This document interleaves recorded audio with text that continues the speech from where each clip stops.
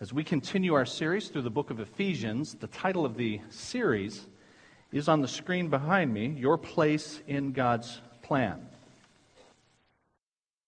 God cares about how we behave because God cares about how He is represented in His world. You all know that we have, if you name the name of Jesus, if you're a professing Christian, then you have been called out of the world and unto God in order to represent Him in His world. And that's why you are now part of this new thing called the body of Christ. His physical body, Christ's physical body, left 2,000 years ago. But He has left His presence on earth in the form of the Holy Spirit in His people who have formed His body in His world. We represent Him. And so God cares how we behave because God cares how He is represented. And in the book of Ephesians, as we have seen over now, this is the 17th week, as we've seen over these many weeks together, God recounts for us all that He has done to bring us to Himself and out of the world into this new body, the church. So in chapters 1 through 3, we see what God did in eternity past, in choosing those who would come to Him, Ephesians 1. What He did in time present in Ephesians 2. When we came to Him, it is by grace you have been saved through faith, famously, Ephesians 2 and verse 8 tells us. And then in chapter 3, Paul, who wrote this letter, extols this marvelous thing called the church and how even the angels marvel at what God has done in bringing people of disparate backgrounds together, unified in this one body. Now, in order for God's character to be honored and for Him to be praised for what He's done in this thing called the church, that means that those who are members of it, you and me, need to then fulfill the purposes for which God has formed the church. And so beginning in chapter 4 and verse 1, we are told we have to live now worthy, consistent with the calling that we have received. And that calling, verses 1 through 16 of chapter 4, is to be unified. And so we saw a few weeks ago, over a couple of weeks, how important it is that the body of Christ be unified and that we all do all that we can to, according to verse 3 of Ephesians 4, making every effort to keep the unity of the Spirit. And then beginning in verse 17, Paul, who wrote it, begins to tell us how we need to live different kinds of lives, holy lives, separate from the world. If we're going to represent God, we're going to be a unified people and we're going to be a holy people. And so from chapter 4 and verse 17 all the way to chapter 5 and verse 21, we're told about the need for us to live holy lives. And in those verses, we're told what those holy lives look like. We started seeing that just a couple of weeks ago. And in the outline that was inserted in your program, if you haven't already, I encourage you to pull that out and take a look at it.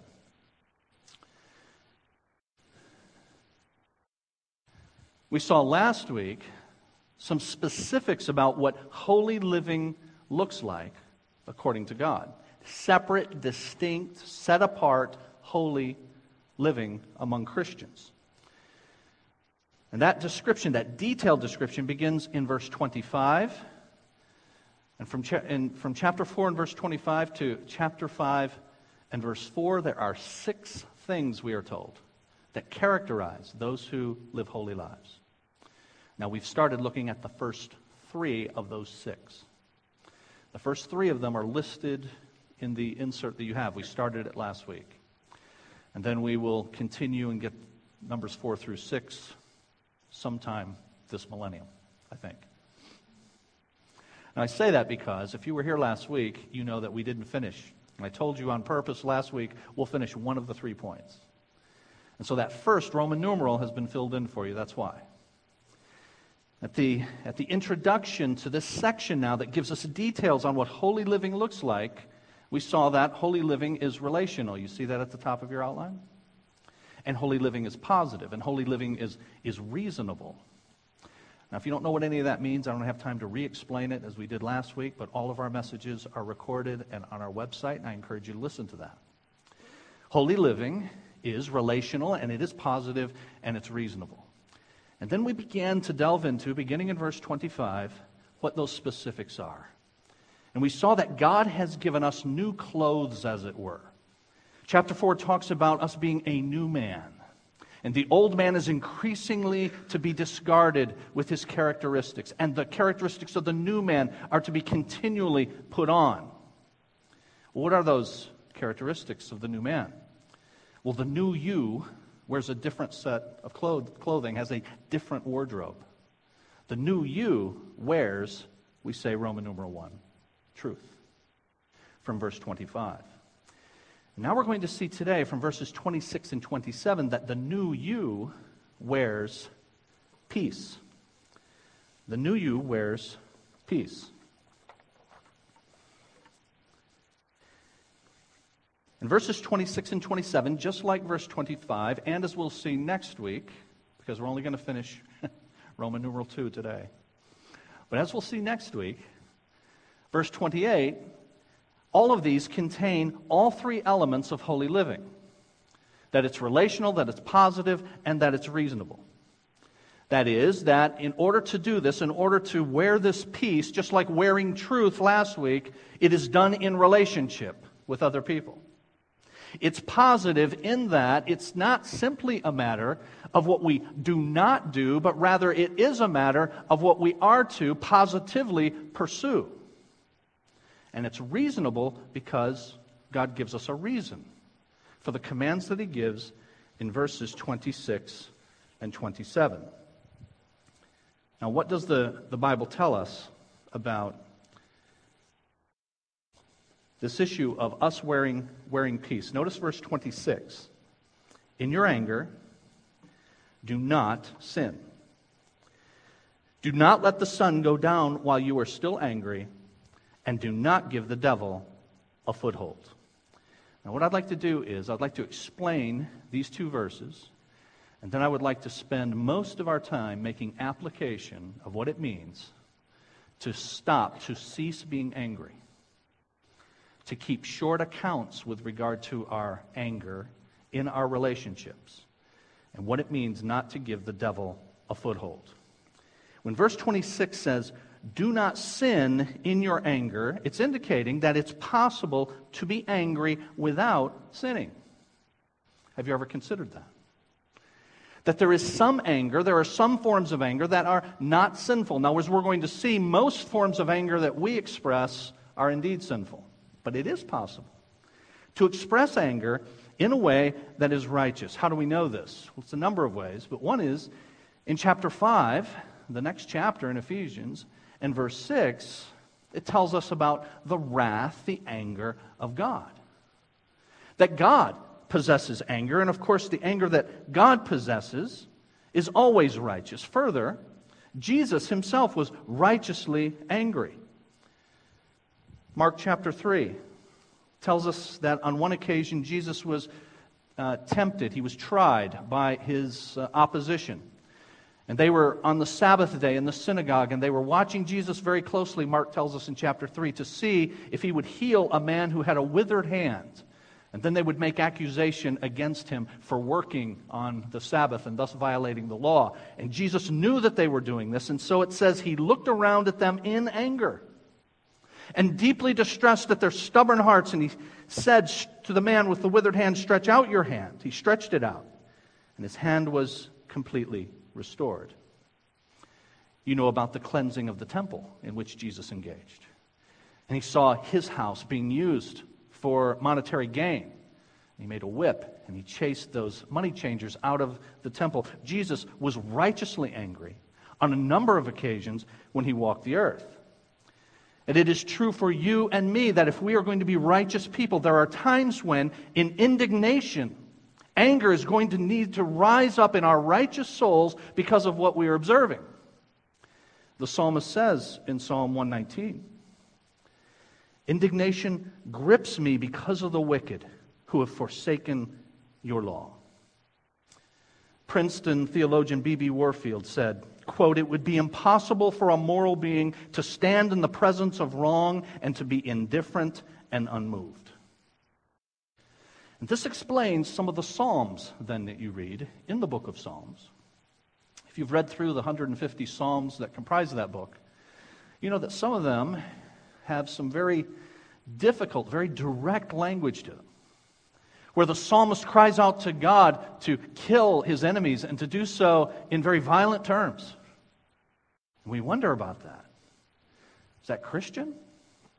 Maybe that was a different God in the Old Testament. When Jesus came along, he revealed, the really loving guy.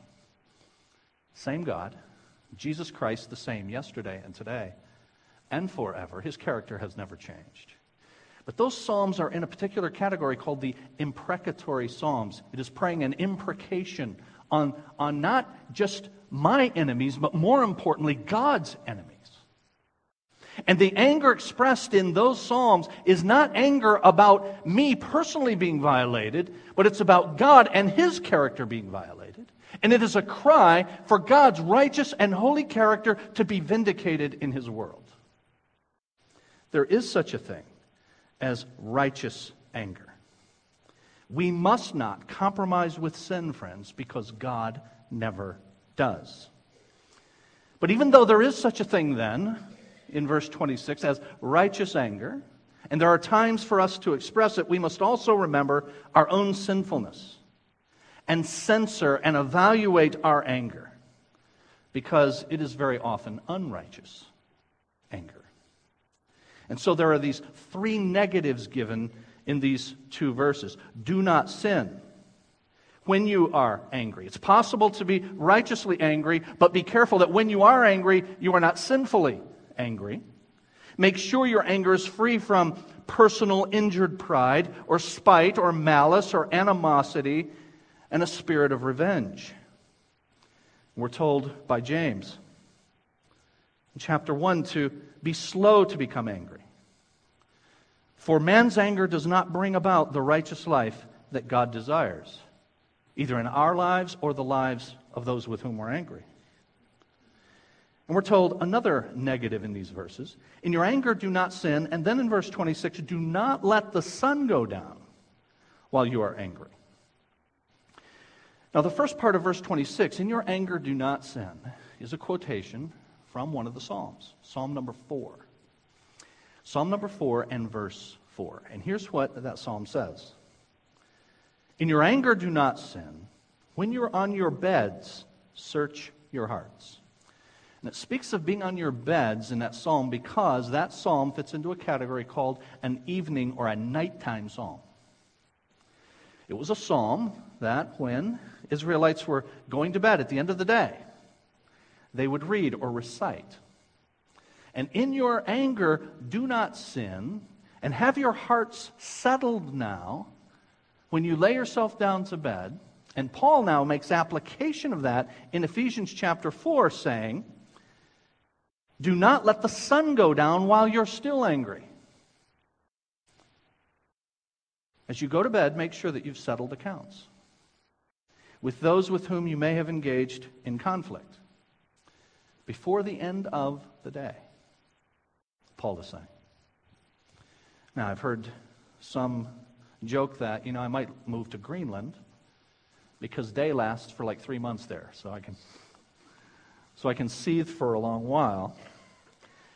And the point isn't a particular time. In fact, it's not even wait until nighttime and then call it midnight saying, hey, I was going to bed.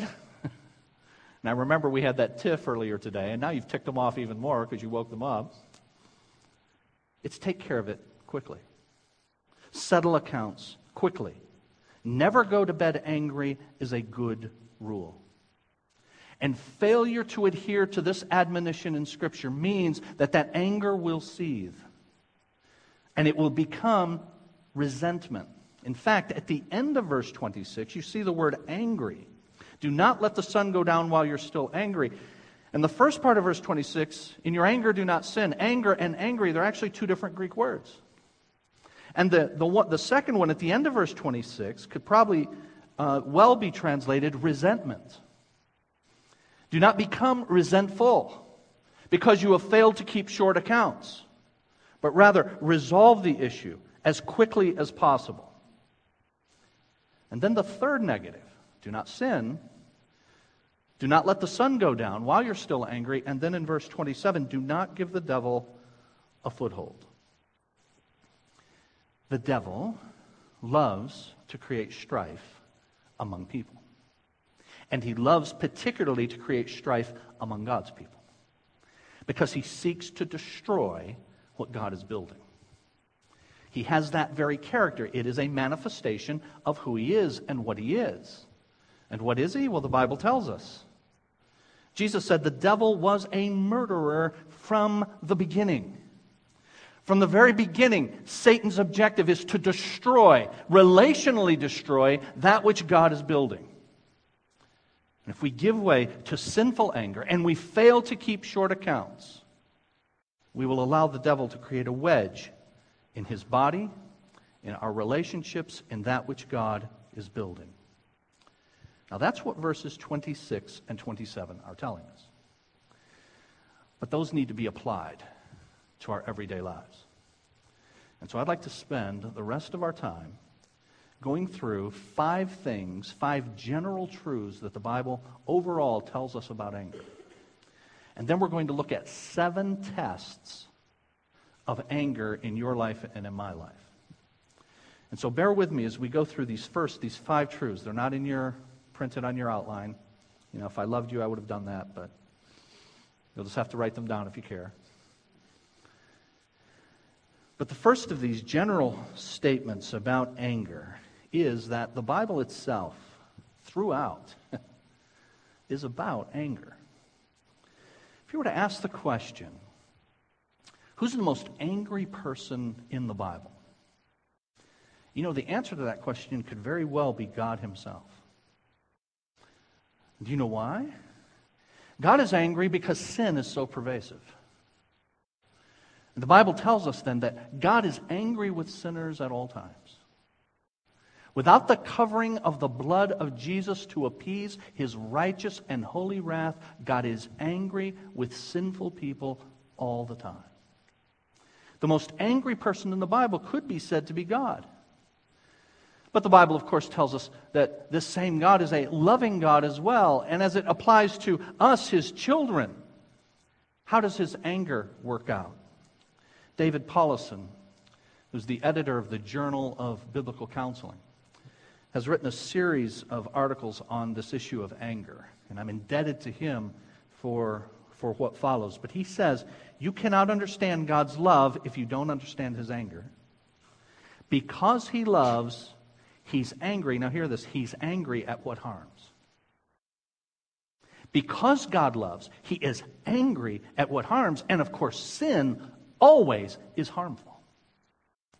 And so in love, God's anger meted out the penalty for our sin. Now, thanks be to God if you're a child of God, if you've come to him through Jesus Christ. That anger was poured out on the lovely Son of God. God the Son came to take the fury of God's righteous anger so you don't have to. But he did that in love. In love, God's anger poured out on the Son of God to pay the penalty for sin that you deserved and I deserve. In love, God's anger doesn't stop there.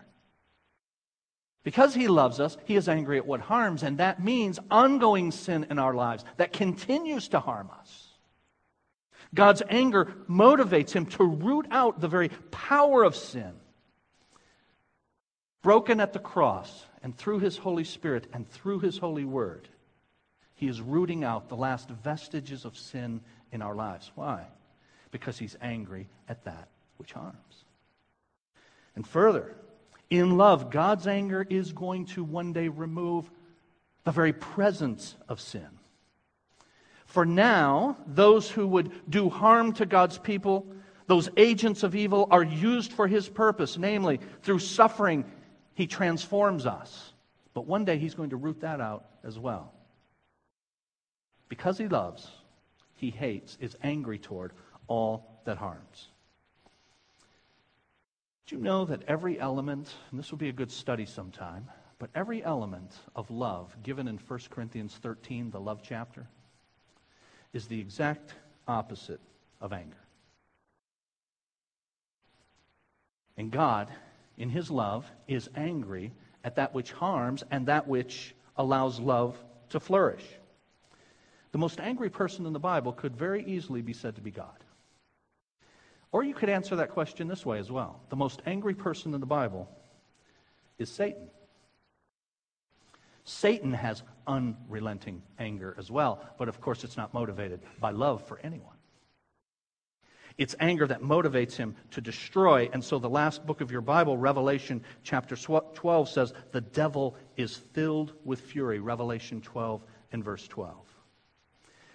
And so this shows that anger can, on the one hand, be absolutely right. As we've said, there can be righteous anger. God expresses it in His love. He hates all that harms. But it can also be utterly wrong. And you and I have difficulty differentiating between the two in the everyday stuff of life. You get angry and I get angry. And the question is, whose anger are we manifesting? Is it the righteous anger of God or the unrighteous anger of the devil? And so here's a second general statement with regard to anger from the Bible. The Bible's about anger, and anger for you and me is something that we do. And I have do underlined and italicized because it's important to understand that anger is something that we personally engage in. And we engage in this anger with all that we are, every part of us. It's not just a chemical. It's not just one part of us. It is everything about us. With every part of who we are, with our body, physically. There's the flushed face, the adrenaline surge, the clenched muscles in the neck, the churning stomach, the nervous tension. Most of the words that Scripture uses for anger communicate through vivid bodily illustrations. Because it involves all that we are doing this, including physically. It's no accident that most of the phrases that we use to describe someone who's angry work off of these physiological effects. We say things like, he or she was hot under the collar. They were steamed, breathing fire, volcanic, seeing red, hot-blooded, a slow burn. That anger is unmistakably physiological. And so it lends some plausibility to the medical theories that view anger as basically physiological. And so, something that can be soothed through medication. And so, of course, our hormones and blood flow and muscles and grimaces, they all register anger. But if we think that's all there is to it, we sell the Bible short. It's part of it. It involves all of us. It's something we do. It is physical, but it is not only physical. Biblically, the whole person does anger. It involves our thoughts. When we have this internal camera that replays the whole scenario over and over again. And the stuff you did, and the stuff you did last week, and the stuff you did last year that angered me. And I think about it. And I brood about it. And I rehearse imaginary scenarios. It involves us physically. It involves us mentally with our thoughts. It involves us behaviorally. It might be the couple that I read about who engaged in a gunfight because they were so angry. Nobody here yet. Or it might just be you're angry at your spouse and he or she's trying to communicate to you and you ignore them by burying your face a little bit deeper into the book or magazine that you're reading. And all of this that involves us physically, and involves us mentally and behaviorally, it's all targeted at someone or someone with a capital S. Our anger as human beings was poured out at God when He walked the earth. When God was here, we killed him, showing just how angry we are at righteousness. Anger is, friends, physical and emotional and mental and behavioral. And so anger is dealt with throughout the Bible. It's something that we do with all that we are. Here's a third thing. It's natural. Anger is natural. Now, you and I have to be careful as we read Scripture and we then summarize with statements like this. Anger is natural. Because we make the mistake that I have heard a zillion times over the years, particularly from parents, things like, well, it's only natural that Johnny or Susie wants to do whatever it is. Well, see, here's the problem with what Johnny and Susie naturally want to do. Johnny and Susie are naturally what? So the fact that it's natural really doesn't help us. And stating that it's natural is not really a rationale for engaging in anything. So what do we mean when we say anger is natural? Well, God in creation has given us a God-given capacity to be angry. That's a good thing. That came from God. In creation, He gave us the capacity to be angry. Adam and Eve should have been violently angry at the serpent in the garden. God made them with that capacity, but in their sin, they were not. And so God created us with this capacity. That's a good thing, but it is also natural now because of our fallenness, because of sin. And so now we are angry at the wrong persons and at the wrong things. You do not have to teach a child to throw a tantrum, do you? They come by it naturally. And so the Bible is about anger. Anger is something we do with a whole person. Anger is natural in that it's a God-given capacity to respond to evil, but because we are now evil, we respond to the wrong persons and the wrong things with our anger. Here's a fourth thing that the Bible teaches, and that is that anger is learned. Now, just as anger being natural has these two components. It's natural in creation before the fall, a God-given capacity that has now been tainted by sin. Same thing here with regard to learning. There is sinful learning, sinful nurture of our anger, and then there is grace nurture of our anger. You're going to learn about anger from lots of places. And the Bible teaches you and I better pick very carefully how we learn and from whom we learn to exercise anger. The world will be happy to teach you. To cultivate the natural sinful anger you already have. And now you will have that modeled before you in unbiblical ways. Anger is taught and it's modeled. And through those that we have as our models, we learn what to be angry about and how to show our displeasure with what we're angry about. And most of you are thinking right now, yeah, how did I learn how to express my displeasure at what I don't like? And you've all got your own way. We should just have a testimony time for you to tell us your way.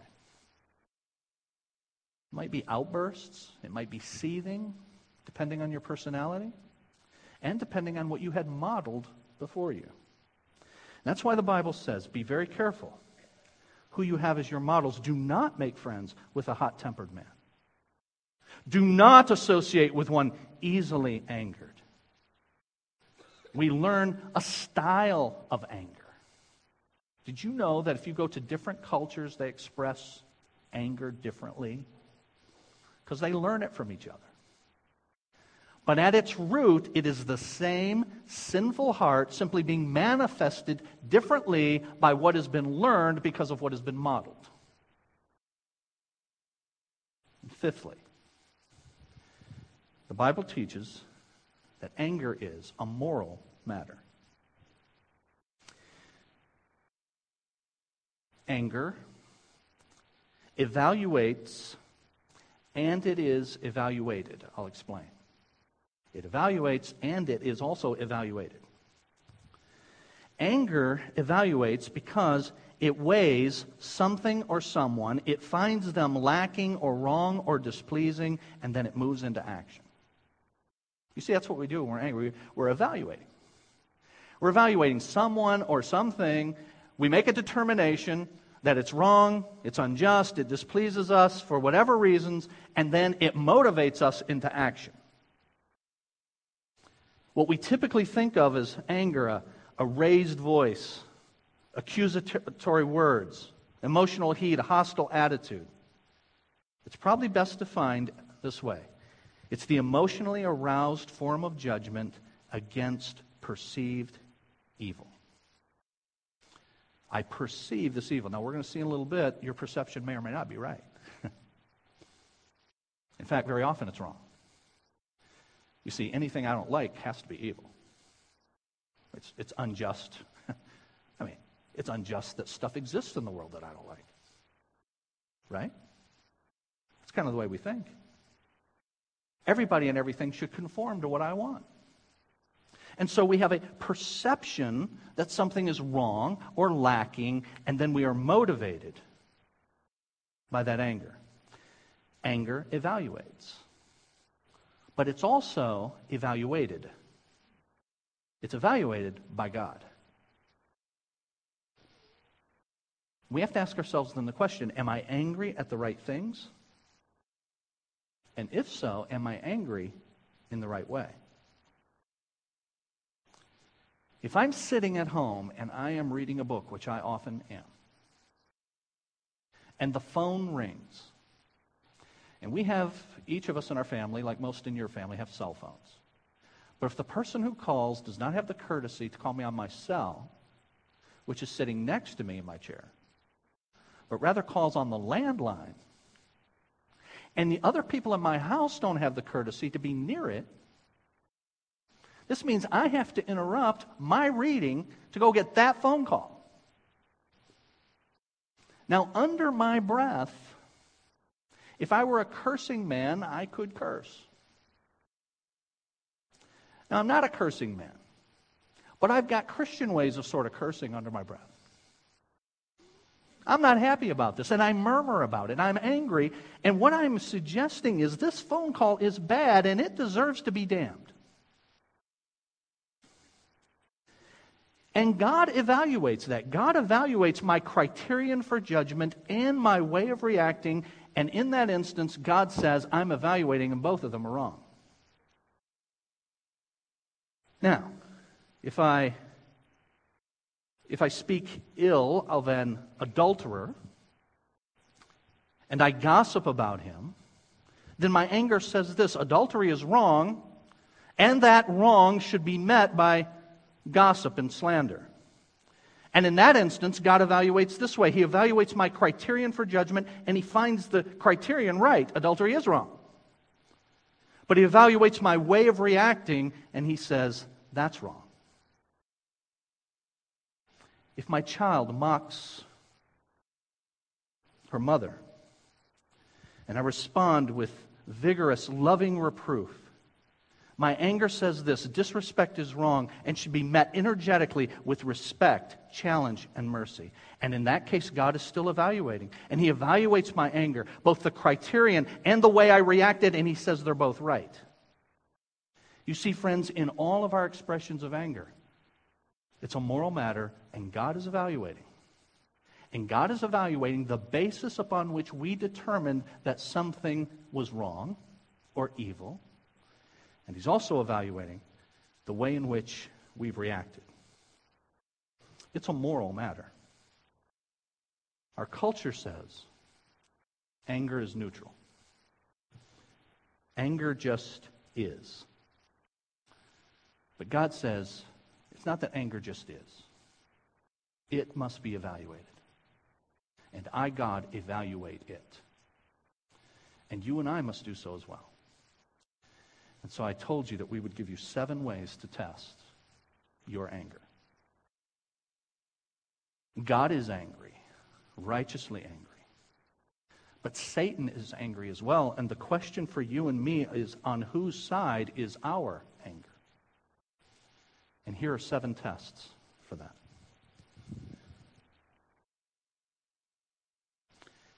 Ask yourself, do you get angry about the right things? As we said earlier, anger addresses wrongs that we perceive. But we need to ask ourselves, did I perceive correctly? A person may become angry at things he has no business being angry about. You know, we each generate our own set of expectations, our own laws, our own criteria of good and bad, and we react angrily when these laws are broken. Jonah's an example of this in Scripture. You all remember the 4 chapters of Jonah? God told Jonah to go to Nineveh. He didn't want to go to Nineveh. He went in the opposite direction. God has ways of turning you around. He used a great fish to do that. And, you know, I was taught, actually, as a Sunday school kid, that the reason Jonah didn't want to go to Nineveh is because the Ninevites were so fierce, and he was afraid of them. You get to chapter 4, the reason he didn't want to go to Nineveh is because he knew God was merciful. He says this to God. I knew you were a merciful God, and I thought you might save them. And these people are not savable. They don't deserve to be saved, so I didn't want to preach to them. That's what he says. Now, he had made an evaluation about these people, and it is an incorrect evaluation. He had perceived God's compassion on people and the withering of the shade plant as serious wrongs. And much sinful anger arises from our misperceptions. If I expect roast beef for dinner, and I get macaroni and cheese, if I grouse about that, is my anger neutral? It's evil. Because I am not grateful for what God has provided through those through whom He has provided it. Much anger arises from perceptions that are distorted by the beliefs and the cravings and the expectations that substitute for God's rule in our hearts. Friends, is it morally wrong for things in your life to just be different than the way you want them? The answer to that should be obvious, but the answer to that's no. God never told you that things would go the way you want them to. But when you are angry because they're not, you have established a standard having you angry about the wrong things.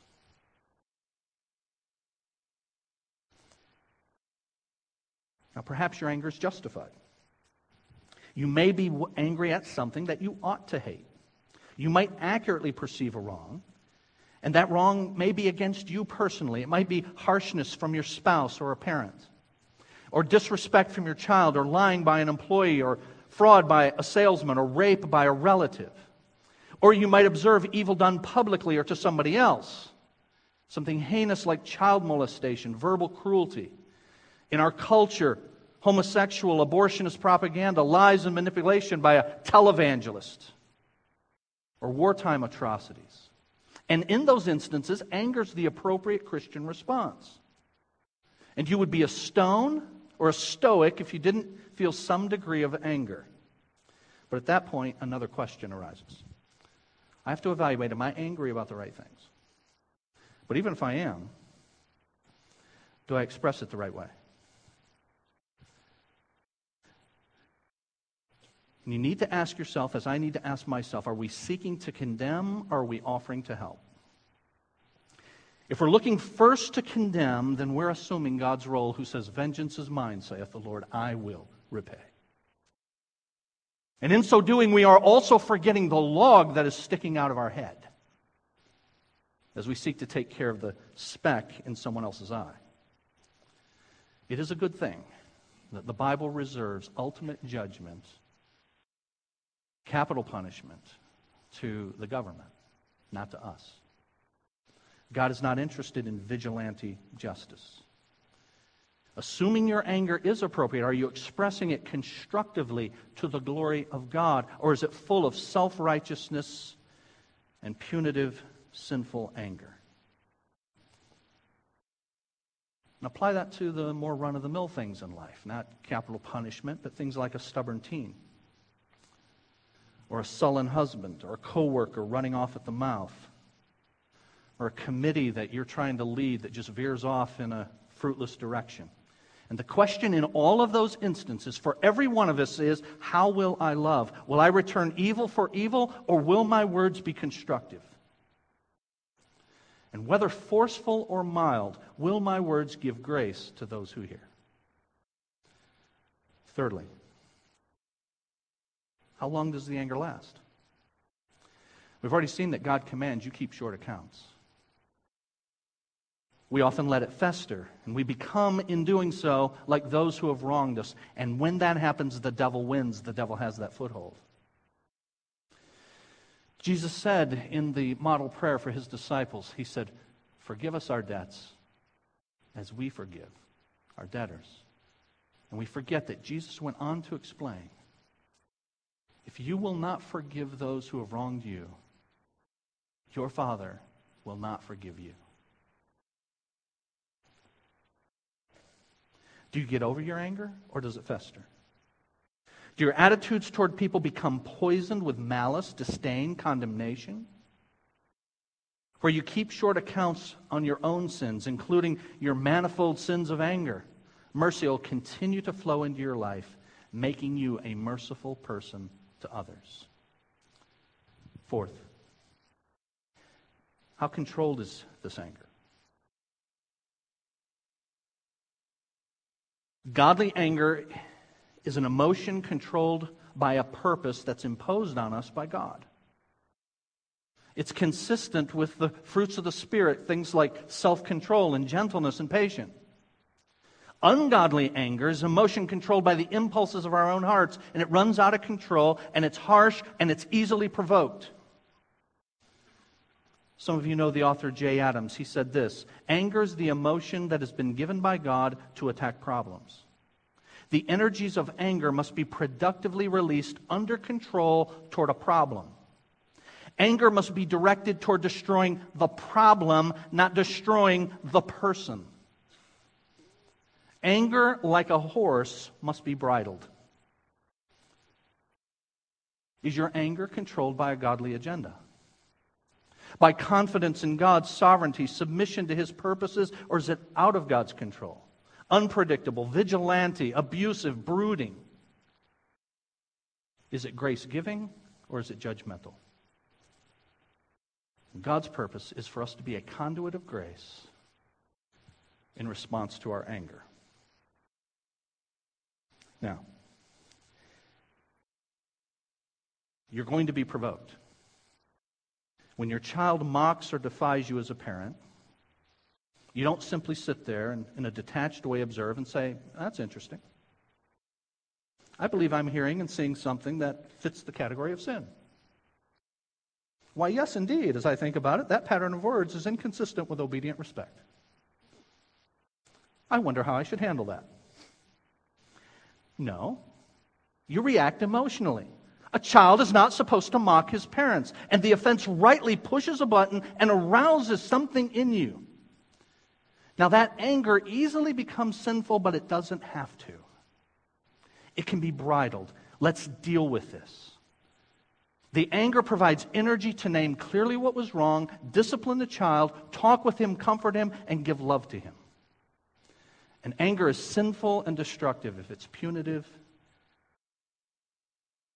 rather than righteous and loving. Fifthly, ask yourself what motivates your anger.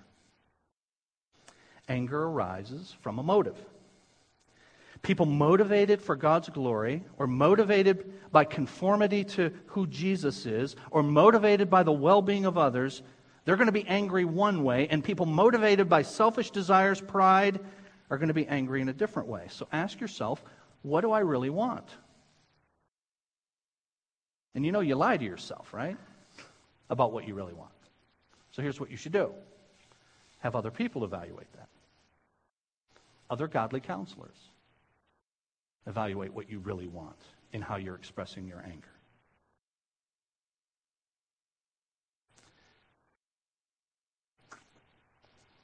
Okay, that's it.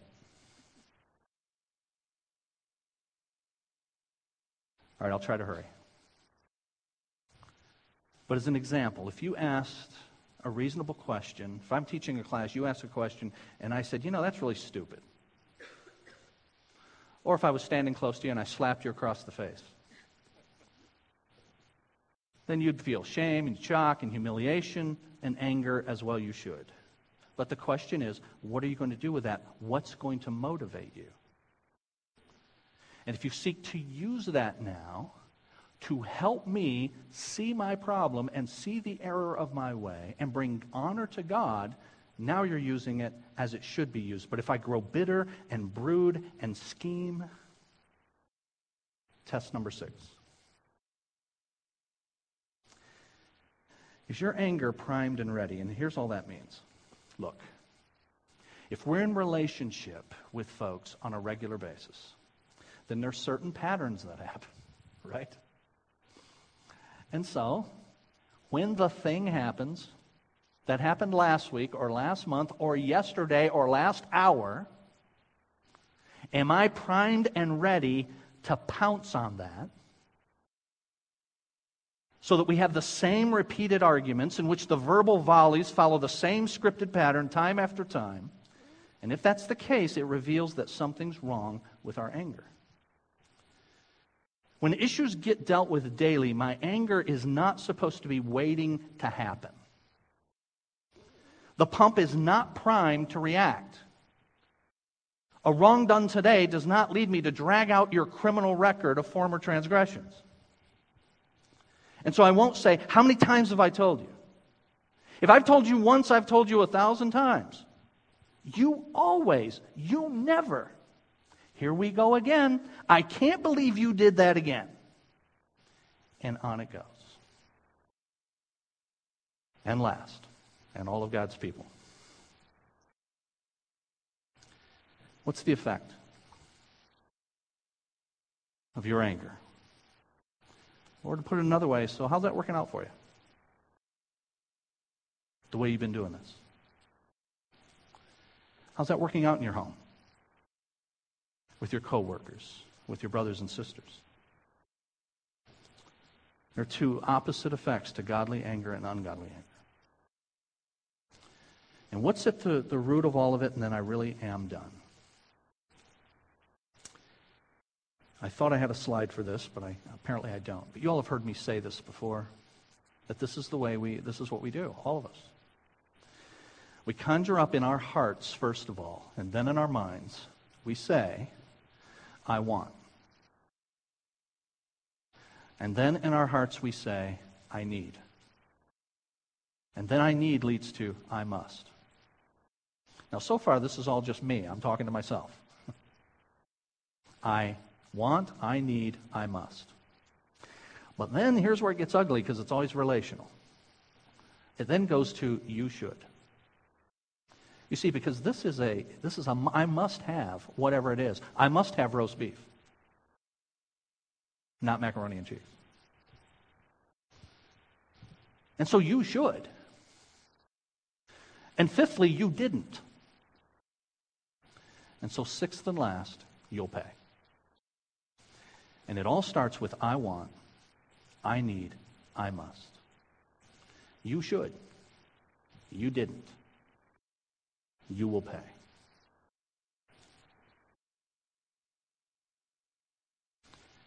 So how do you express your anger? And what motivates it? And to what end? God is very serious about this matter. God evaluates our anger. God is serious about our behavior because we are representing Him in this church, in our homes, in our workplaces. We're going to pray and end in just a moment. Thanks be to God, He's angry. It's a good thing that He's an angry God, because that means He extols what's right. And He is angry at all that is other than righteousness. And thanks be to God that He also loves, and He poured out His anger in love on the Lord Jesus. And so now He has given us the means by which we can express righteous anger rather than unrighteous anger. And further, for those of you that have never come to God through Jesus Christ, hear this. God's anger, God's wrath is on you. And it will be poured out in unmitigated fury in a place called hell. Jesus took your hell. And he took God's anger. And he invites you to receive the free gift of salvation. And I invite you to do that by realizing who you are and recognizing what Christ did. Repenting of your sin. Lord, I'm going to follow you. And you won't be completely different tomorrow. You'll be a new man who's beginning to put on new clothes day after day. And you'll start a new life following the Lord. You receive him by praying as we bow in just a moment. No magic formula. You don't have to say this exactly. It's just a sample. But from your heart to God, I'm a sinner. Jesus died for my sin. I want to follow you rather than go my own way. Lord, take me. Receive me. And he promises to rescue you from his righteous anger. Let's bow together.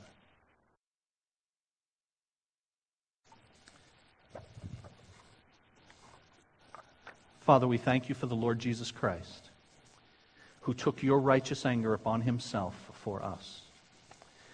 We thank you that as a result, we do not live under your anger, but rather under your love. And in your love, you still express anger on our behalf. You are angry at still the vestiges of sin that we still express. And that anger at all that harms motivates you to see it removed from our hearts and from our lives. Thank you, Lord God. Thank you that one day you are going to remove all that harms from your world. You are going to destroy all that harms, and you are going to place us in the presence of all that is godly. In the meantime, the suffering that we endure as a result of evil matures us and transforms us into the image of Jesus. So because you love us, you now channel your anger into these good ends for your people. But for those who have never come to you through Jesus, they are still children of wrath. They can be children of God, of the loving Father. And I pray that they are becoming that right now. That there are some in this room who are receiving the free gift of salvation that is available because Jesus paid the cost. Because Jesus took the full wrath of God the Father upon himself so that we don't have to. I pray that they're coming to you. I ask you, Holy Spirit, to draw them to yourself and make them new such that they begin on this new journey. Lord God, help us this week as we seek to live out these difficult truths with regard to our anger in our homes, in our workplaces, in our neighborhoods, and yes, in our church. As a result, may we look like Jesus, and may we bring glory to our God. We pray in the name of Christ. Amen.